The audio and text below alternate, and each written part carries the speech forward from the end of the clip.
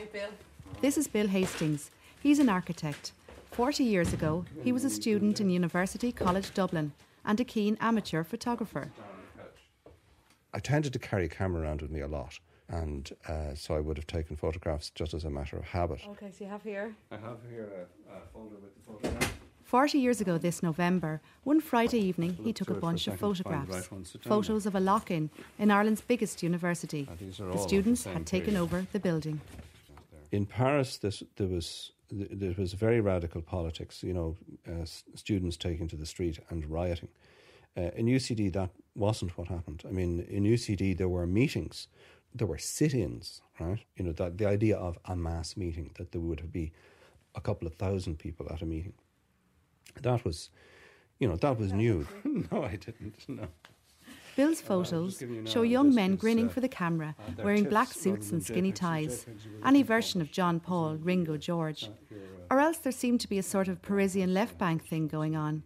Some of the girls wore berets and horn-rimmed glasses. Most wore miniskirts in what was the cold Irish winter of 1968. Flicking through the photographs because it was during that winter term that the Parisian riots, the Prague Spring and Berkeley anarchy finally came in some sort of shape to the staid and middle-class lecture halls of UCD, Ireland's biggest Catholic university, then in the heart of the capital city. There was UCD in the terrace, and then there was what is now government buildings, which was then known as Merrion Street. There was a whole series of academic institutions on Dawson Street and on Kildare Street. There was the College of Art, which was also associated just the other side of government buildings. And then there was Trinity. So there was this continuous flow, if you like. But also there was a pamphlet issued by the then Archbishop of Dublin, John Charles McQuaid, saying that the move to Belfield was to the benefit of students, and that this was to the benefit of their souls, not just their intellectual capacities. And there's a phrase in it somewhere about the city being evil, that the city was a source of evil, and that young minds should be taken out of it, that it was a dangerous place. The students who smiled back at his camera, looking so young and fresh, must now be in their 60s. I think what students discovered was that there was a technique for getting change involving just there being a lot of people. People were always in silhouette. So our cue is Rory Quinn. These shots were only one example of many such events. And while there may have been thousands there was in reality only a handful of students behind it all. There's Claffey. And there's one, then there's KM1, which is Kevin Mars. Because as Bill flicks through his prints, a number of faces turn up again and again and again. 4 faces captured in various poses by the photographer. Bill Hastings may not have been a radical himself, but he proved to be a very careful observer. These 4 were the leaders of UCD's winter of discontent, a handful of self-styled rebels inspired by their far cooler, hipper, wilder European cousins. But they were clever and ambitious, called themselves the SDA, the Students for Democratic Action.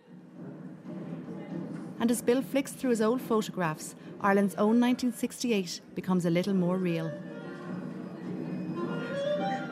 That's Una there, Una with her berry. The wonderful thing about the 60s was this sense that we really could change the world. Una Claffey, art student, UCD, 1968. Lots of people, of course, regarded that as extremely naive, and I suppose it was the naivete of idealistic youth, but it was a wonderful feeling that you could actually make a difference to the world. If I'm right, that's Basil Miller. You'll find out soon enough. I haven't seen him since then, really. Would never want to claim to be the first. Yeah, I mean, when I was a kid, I was probably looking askance at, the exploits of teddy boys in O'Connell Street or whatever it was. All the kind of stories going around that they had razor blades in their lapels and so forth. Ooh. So, yeah, we weren't the first rebels by any means. I don't think so. Basil Miller, postgrad student, Economic Studies, 1968. But we were probably, certainly since the Second World War, the first to express it in an overtly political way. And, I mean, we weren't kidding. We did believe we could change the world. Well, Una is, as you can see, wearing a sort of beret and the shortish skirt and laughing, as is Rory, who's pulling his forelock. It's a long time since he pulled his forelock, just like me, really. Rory Quinn, final year architecture, 1968. And we felt, Una Claffey, myself and Basil Miller and a whole lot of others felt, look, we're talking to ourselves, why don't we reach out to a wider audience so that nobody can come through UCD and not feel that they've been confronted with an alternative way of thinking and doing. And from that we decided that really what we would do is merge the Labour Party into a broad front organisation called Students for Democratic Action, SDA. Kevin Myers, looking, as you can see here, that you can recognise the sort of the Kevin Myers sneer in this picture, but this one here is Kevin as a kind of beautiful youth, you know? We genuinely believed the world was on a cusp of a change. It's very difficult to believe this now, to understand this, to get a grasp. We actually thought the world was going to change. We thought what was happening everywhere else in the world would bring the existing order down. And we were, in our own minds, revolutionary. Kevin Myers, Pure History, 1968. So we gathered that October in Earlsfort Terrace, determined to cause trouble. That was the intention. So, it was the winter of 1968 before May 68 came near in Irish University. The documentary on One this week looks at the unfolding of these events when it catches up with the rebellion's 4 main ringleaders 40 years on. The doors for the lunchtime concert will close in 5 minutes. 5 minutes. Here in the foyer of the National Concert Hall on the 18th of November 68, Bill took his photos. 40 years ago, the lobby of the National Concert Hall was an extremely overcrowded lecture hall. This is where the radical SDA members masterminded the first student lock-in of the entire university, and that night was only to be the start of the trouble. The university, of course, is no longer there. It's long moved to Belfield, a huge campus in a suburban beltway on the south side of Dublin City. And 40 years on, the student ringleaders are now all in their early 60s. One of the founding SDA members is only a very short walk away, because just around the corner from the National Concert Hall across the road is Stephen's Green Park, and through the park Kildare Street and government buildings. It's here in Dáil Éireann where I meet one-time SDA member Rory Quinn. University College in those days was located in 4 different centres. The main centre was Earlsfort Terrace, which really was like a CIE train on a bad weekend. It was standing room only most of the time for pretty well everything and anything. And there was a Paddy Keogh was the head porter. And Paddy Keogh give anybody a uniform and they assume additional powers of authority, or so it appears. And Paddy sort of minded the gate of Earlsfort Terrace, now the concert hall. And any young unfortunate woman who arrived in UCD with the temerity to wear jeans or a pair of slacks was immediately ushered out, cast out of the temple of learning, as if she had sacrilegiously sort of offended the mores of dress, which was patently mad. But it was that there were those kind of petty and not so petty restrictions, but they all combined to create a sense of dissatisfaction. Quinn became a Labour Party TD at 31, Minister for Finance during the 1990s. He has been leader of the Labour Party and is still the treasurer of the Party of European Socialists. In January of 1968, we decided that we would call a meeting called Student Power. A TV journalist whom I didn't really know because he was doing agricultural panels called Justin Keating came. And after our successful meeting, which was held in the Kevin Barry room in the first floor over the main hall of what's now the concert hall, and we had a packed meeting, big attendance. And Justin gave me a lift home then to Sandymount where I lived. And he said, look, you're not going to connect with students unless you get into their pockets and their hearts and their heads. All 3 are connected and related, and you really have to start talking about things that matter to them. And we started then focusing on the things that really got up people's noses. And one thing led to another, and we organised and planned deliberately the first 48-hour occupation of the School of Architecture in protest to the decline in academic standards. And that kind of galvanised an awful lot of other people and an awful lot of other students. So when was that? That would have been in the autumn of 1968. So from the January meeting on Student Power right through the summer, to the summer break, and even at the end of the kind of May month, the core of the leadership of SDA were looking at the context of an occupation of the university to provoke a confrontation with the authorities. He looks through Bill Hastings' photos. November 1968. I think that might be myself, I'm not sure. It is, because look, there's a closer one. What do you think? Oh, right. Yeah, no, that's me. I had a bit of hair. Can you recall your nickname? I do. It came out of frequent marches down to the United States Embassy over the Vietnam War. I was known as Ho Chi Minh, after Ho Chi Minh, the leader of the communist North Vietnamese. There's another one. They're great photos. Well, Bill is a wonderful photographer. So they're the three presidents. I probably look like that now to people of 22 years of age, but that was Professor Hogan, that's Tierney, and this was Murphy. But they were out of their depth. The senior staff, in every sense of the word, they were old fogies from another age. Their youth had been dominated by the Civil War and by the 20s and the 30s, by the church. In keeping with the time, we didn't want kind of leaders as such, although there are in any group natural leaders, but we had a kind of, people chaired the meeting for a week and then moved on. It was that kind of rotating thing.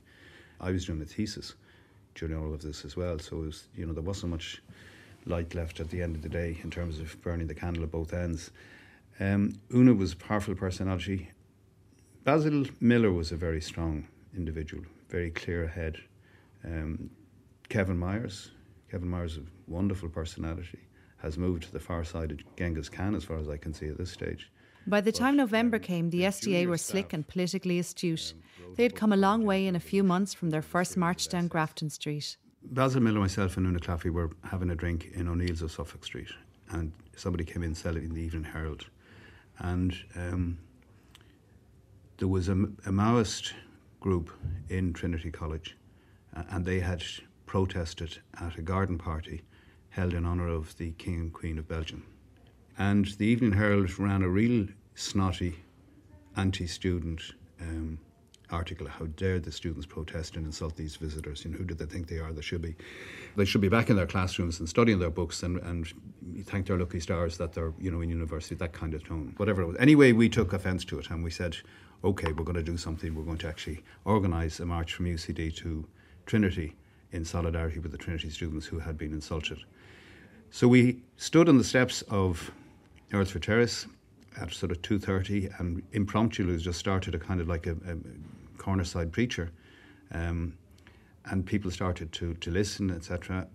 And we went, and spontaneously a crowd walked down along the top of Stephen's Green, down Grafton Street and around and into Trinity and up onto the steps of the dining hall.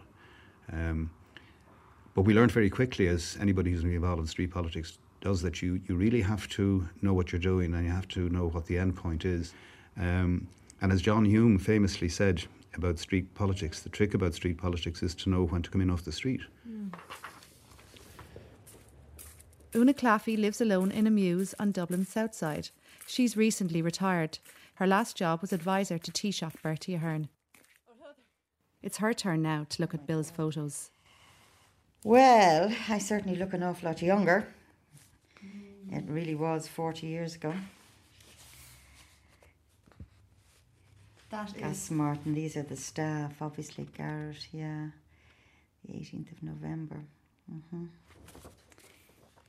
Well, see, you have a beret on you and a miniskirt. I had a miniskirt, yeah. And a beret? And my beret with my NLF badge pinned to the front of it. I still have the beret.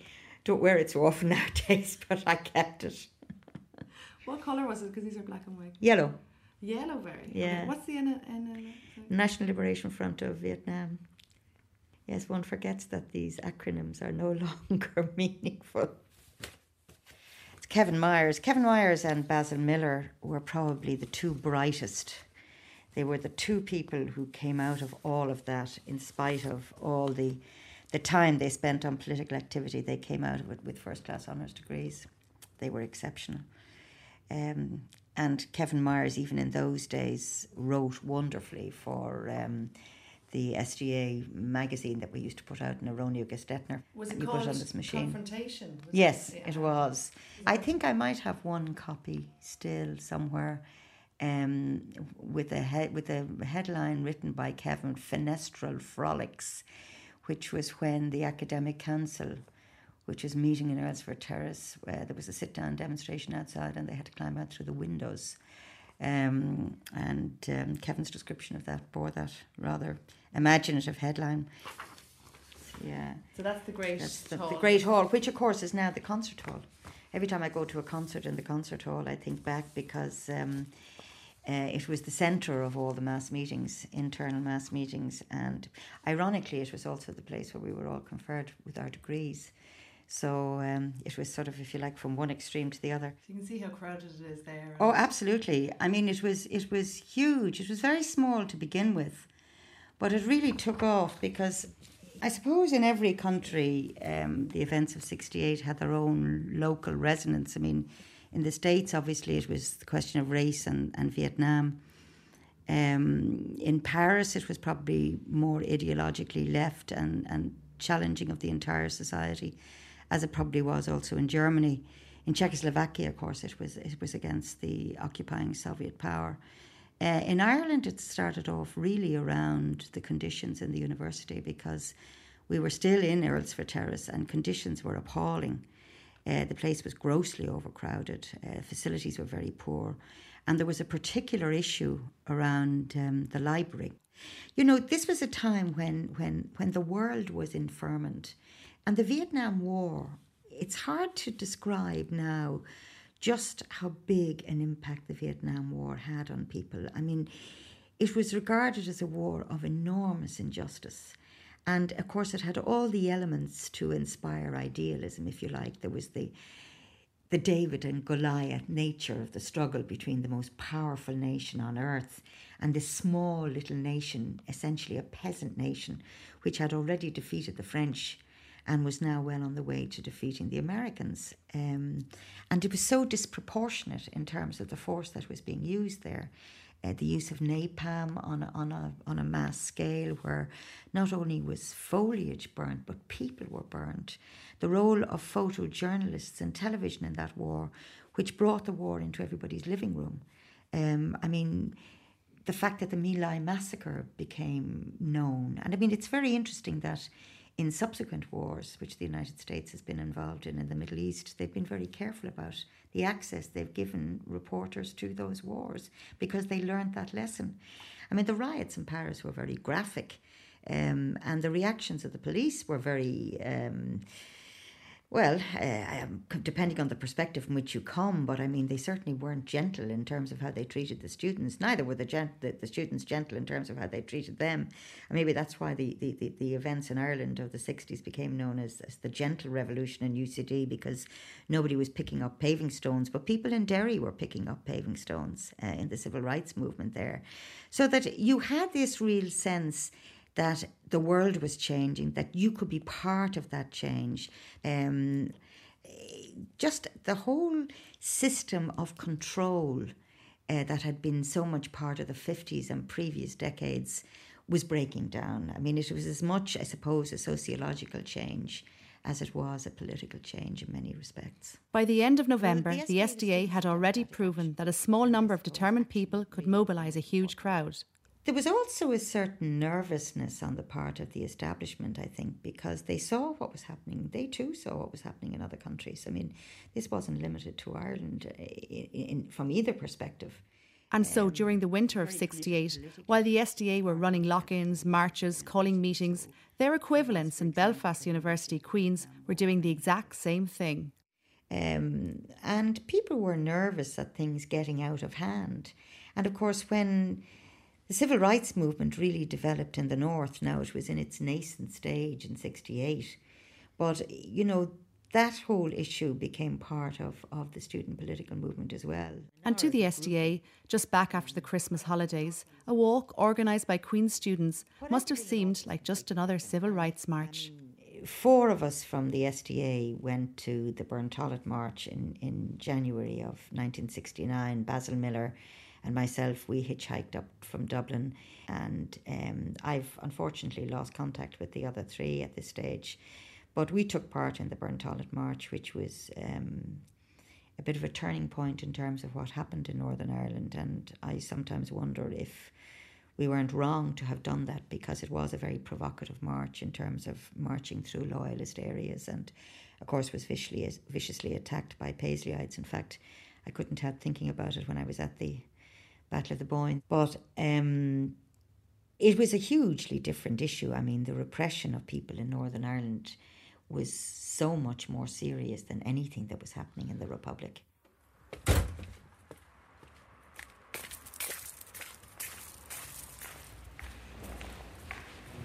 Ten minutes walk from the concert hall, just next to Dáil Éireann, is the National Library. And the particular pamphlet you're after is Confrontation, I think you said to me. Confrontation. Students for Democratic Action. Bound tight in a blue hardback folder are the last few remaining copies of the SDA's magazine Confrontation. And then it's Confrontation, it's dated 16th of December 1968, Volume 1, Number 2. There's mentions of the march on the 19th of November, the mention of the occupation of the Great Hall that Rory Quinn was organising. There's Kevin Myers' piece, and he signs himself Kamarov. So this is when the SDA were getting really confident and quite daring. It doesn't say the date, but they are talking about the occupation, and they talk about things like the liberated zone. In later editions, in March and April of '69, there's account after account of the SDA-led two-day occupation of the university. Kevin Myers and a couple of hundred others took over the offices in the National Concert Hall, which was then UCD. Amongst all this, a very small article reporting that 4 SDA members voted to join their Belfast brothers on a civil rights march in the north.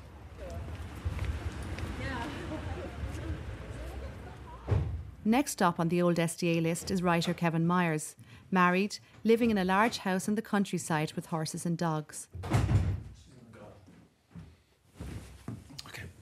I got these from Bill Hastings. Spread over the coffee table are Bill Hastings' photos and photocopies of Confrontation. Have you seen any of these photographs? No. All right.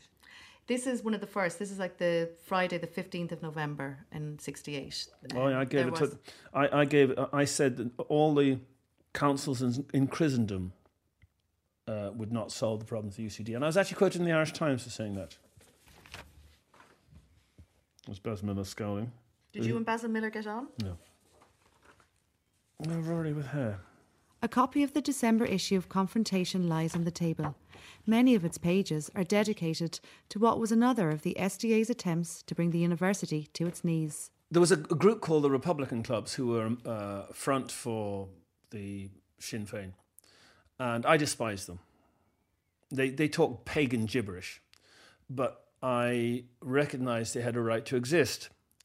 And so we gathered outside the academic council and meeting, and we started chanting, "Recognise the Republican Clubs, recognise the Republican Clubs." Do you know how revolting it is to ask people to recognise something you despise? Well, that's what I was doing. So we blockaded it. We gathered outside the meeting outside the Great Hall, and we wouldn't let them out.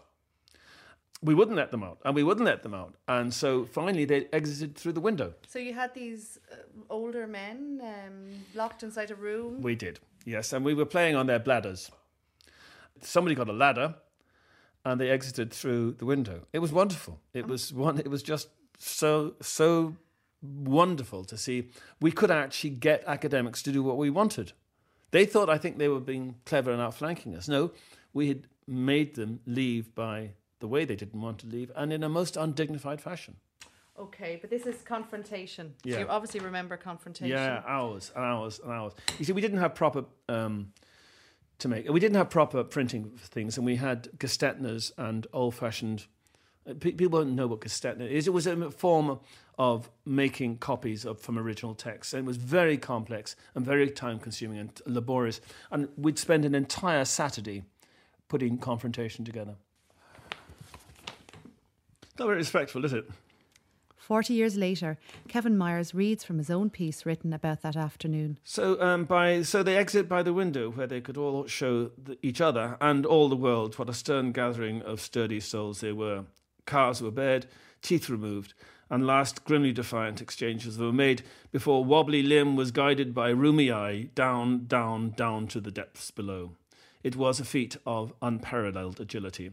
Females were transported down the ladder with the help of burlier males, not a common breed amongst the academic council, and graciously thankful sighs were delivered in return. Anyway, that's what I wrote. It wasn't bad for a boy. It wasn't bad for a boy. Flushed with success, by the spring of '69, almost everything must have seemed possible, right down to a takeover of the university itself. We would have meetings, and I would be chairing meetings. And I was a good speaker and quite a powerful one. So was John Feeney, so was Basil Miller. We could do things. We could get an audience going. But we knew that we had to bring the university to a halt. And we had to find a pretext. And the library was the pretext. The library was a shocking horror. It was a disgrace for any university to have a library as bad as this. You know, they didn't have enough seats. It took hours sometimes to get a book, and there weren't enough books. So we used that as a pretext, but we wanted trouble. And I remember meeting a Canadian student in Stephen's Green, and I said, we're going to take over the university next week. Are you going to join us? And she said, no, why? Over what reason? I said, well, there's numbers of reasons. There's government policy on the education. But I said, we will take it over. We just have to decide the pretext. And the pretext was decided on a meeting in the physics theatre in UCD, which we'd taken over, and we agreed that we were going to take over the university until there was action on the library. But the action on the library was not why we occupied the university. We occupied the university or the administrative block in order to bring the university to a halt. That's it. We had to do it to get our ideas over. And those who led the thing were prepared to lose our university careers. We were seriously prepared to lose our university careers. But we all said from the outset that there was going to be no violence, and then I realised what the mob does. When students I had never seen involved in anything, who weren't involved in the SDA, joined in the occupation and started smashing doors. And property was stolen, and secretary stuff was stolen. And it was a terrible eye-opener about what people can do. That if you remove inhibition, the inhibition is removed from everyone, not just from those who believe, but those who don't believe. So that we had this crowd of people over whom we had no control, and they scared us. We had the Phantom Crapper. We don't know who it was, but have you heard about the Phantom Crapper? There was somebody went into a room, a couple of rooms, and found somebody had been shitting all over the place. So that had to be cleared up. And then we had kind of vigilantes going around the place to make sure that the Phantom Crapper wasn't doing his or her business. And but we agreed there would be no violence. If we couldn't get open doors, then we would just blockade the doors from outside. Somebody smashed down the doors. And we were suddenly surrounded by 100 students we had never seen before. It was coming up to exam time, exam fever, and a great deal of excitement and tension and drama, and people were just semi-hysterical. And suddenly we realized, these things actually can get dangerous. Because you've suddenly you've told people there are no laws. And if you have beliefs, that's fine, because you've got your own beliefs to act as a control. But if you haven't got beliefs, but you've been told there are no laws, then you can do whatever you like. And if it means smashing down a door or emptying your bowels, that's what you can do. But nevertheless, you went on for 2 days, didn't you? Or was that 2 sleepless days, yeah. We didn't sleep the second night at all. No one slept because of concern about security. And about what people might do. And I remember we gathered, those of us who, at the end of the 2 days, we all went down to Bewley's and in Grafton Street, which is the other place we gathered in. And we went upstairs where there was table service and some people could smoke. And we ordered almond buns, and I always had Darjeeling tea and almond buns. And that's what I had at the end of the occupation. And we believed that was it. The door had been open and change would result. And then over the next day or so, as we got over our fatigue, and we were exhausted, 2 nights without sleep, is exhausting, we realised that, in fact, the momentum had gone, the initiative had fallen from our hands and had now been taken over by junior members of staff. And as it should have done. It was good that it did fall to the junior members of staff to change the university. But the North erupted in August 1969, and suddenly I realised that everything we've been talking about was irrelevant. I saw students who were dedicated to the principles of peace during the Gentle Revolution, as it was called. Months later, gathering outside the GPO in Dublin after the North erupted, and they were shouting, "We want guns, we want guns." And that was the hypnotic cry rolling through O'Connell Street that summer. We want guns, we want guns. You have guns to kill people. And suddenly I realised this wasn't about peace at all, that the desire for peace wasn't as powerful as I thought. The desire for war was far greater. If the civil rights movement had just been allowed to campaign as a civil rights movement, without trying to provoke Protestants, which is what the PDs did when they marched to Burntollet, they went through a Protestant area, which was a highly unstable Protestant area. Don't do that. Don't go coat trading in areas of sectarian sensitivity. It makes no sense to do that. But they wanted to goad Northern Ireland into uproar. They wanted that. I mean, I heard them talking about it. It appalled me. It terrified me. You are unleashing forces you know nothing about. I thought, actually, they knew about those forces. They wanted to unleash them. This is the terrible thing, the terrible truth.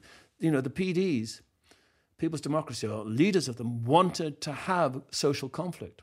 They wanted violence. Unlike the ones down here, we were namby-pambies. We were children compared to them. They had a vision, and that vision included violence. They wanted bloodshed, and they got it. By God, they got the harvest of bloodshed.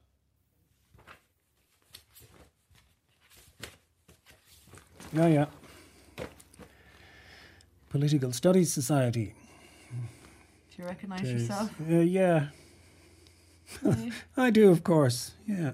Basil Miller, the fourth and final SDA ringleader. He's worked in newspaper sub-editing for many years and lives in a housing estate in a small town just outside of Dublin. Nobody had a plan as such. Got a phone call and was told that this meeting was going on, so I kind of rushed over, and there were 300-400 people in a lecture theatre, and the issues were explained and discussed, and everybody just put up their hand and said, yeah. And off we went and did it right then and there. And what you've got to remember here is this is what's now the National Concert Hall. And as you know, when you go into the National Concert Hall, it's this beautiful open space. And the administration offices were in a corridor off to the left. And there was a general administration office, then there was sort of private offices and the registrar's office and the president's office. And basically we marched into this corridor and went into the public office and asked them all said, we're occupying the administration area and we want you all to leave. And they did. Everybody just left quietly, and we did things like sit in the president's chair when he was gone and think, right, okay, we're running things now. But of course we weren't. It was chaotic. But at the same time, people worked together to, achieve certain things, like to secure the area, the liberated zone, as we called it. Getting lockers and making a barrier in case they decided to call the police or whatever. But you didn't get a sense of edginess. No, there was one thing. I mean, you got to remember there were quite right-wing students in the college as well. And I think a bunch of guys from the medical faculty decided to try and throw us out and launched an attack, but it was just it was nonsense, really. It was kind of 20 people trying to expel 300 people from a place they had barricaded just wasn't really on. Certain memories are shared by all of the rebels, but 40 years on, some of their perspectives are now completely different. I don't know if SDA ever kind of formally decided they were in favour of this, but we kind of said, right, it's on, anyone going? And in the event, only 4 people went. And it was quite an interesting but rather horrific experience. When I look back at that one, I'm always amazed that nobody was actually killed. in the ambush at Burntollet Bridge, because you had far more attackers than there were people on the march.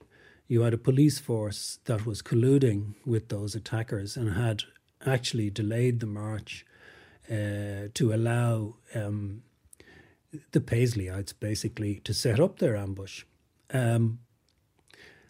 And you had people with staves of wood with 6-inch nails through them, hammering unarmed people just trying to march along the road. There were some quite serious injuries, and it really is, when I think back on it, I'm just amazed nobody actually was killed. I just don't understand that. It's funny though that the revolution didn't happen down the south there with you and UCD. It happened up no, in the north. It did, yeah. And even at that, and I don't think anyone there, they really didn't have the notion that it would get to where it did. The other thing which happened that year, some months later in August of '69, at the one of the Orange Marches in Derry, which led to the famous Battle of Bogside and the establishment of Free Derry. And I can remember, walking around the borders of Free Derry with some locals and having political conversations. This is at like 5 o'clock in the morning, and you're part of the security detail to make sure nobody invades Free Derry. And they really, I did not meet one person from Derry who thought that it was anything more than civil rights demands and, we are going to protect ourselves. It was a question of self-defense. It certainly doesn't get written about anymore, but, you had such things happening as the B Specials, the RUC, driving up the Falls Road in Belfast, firing machine guns from armoured cars into people's houses. It was quite unbelievable stuff going on, and it wasn't started. Well, it's not a question of who started, but it couldn't be justified by anything. Nobody had on the nationalist side of the community had fired a gun at that point, and yet you had 0.5-inch caliber machine gun bullets literally going through the walls of people's houses and killing them inside. And the same thing was happening in Derry. So who stirred it up? It wasn't John Hume. The lunchtime concert in the Great Hall is now over. A couple of hundred, mostly grey heads, it must be said, rise from their seats. It's 40 years on from the events in Bill Hastings' photographs, from the occupations and the sit-ins in the Great Hall. 40 years on from the Vietnam War, the Sorbonne riots, the civil rights protests in the States. Even the war in the North is over, and the radical young students in Bill Hastings' black and white prints are now all in their 60s. We did believe we could change the world. We were over-optimistic about that, but we actually did want to completely get rid of capitalist society and replace it with something else. That was shared by all the different tendencies within SDA, and so we were a revolutionary organisation in outlook, even though we didn't actually manage to achieve anything like that.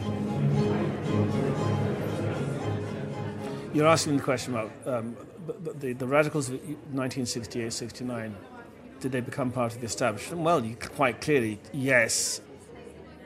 I'm in my early 60s. I come across contemporaries whose political motivation and founding experience was shaped by events in 1968. That's when they became politicised. That's when they found themselves at the head of the march rather than in the crowd. And that's why they're still involved in politics. But you see, times move on. I've always been a great believer in the Greek philosopher Herodotus' theory of flux. The river continues to flow and all things change. Thatcher changed everyone's opinions about the way that the economy should be run. What I have really been surprised by is the kind of period of Thatcherism has lasted. That surprises me. I didn't think it would be, if you like, so easy. that's the story of the last 30 years, really. A failure to get your due from that quarter. I went from being a political activist to being a political journalist chronicling my times, to being an advisor to the then Taoiseach Bertie Ahern. It's that's pretty much full circle.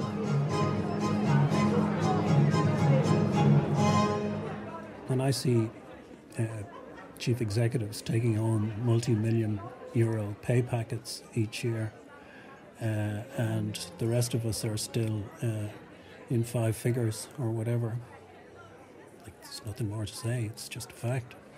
Can't argue with it. There's a very, very fundamental thing, which is that you have to earn your living, or most of us have to earn our living. So being a perpetual revolutionary, if indeed that's the word revolutionary is appropriate for those times, doesn't put bread on the table. None of us is known for our socialist radicalism anymore. None of us. Not one of us is on the fringe, on the impoverished fringe, calling for revolution. Nobody is.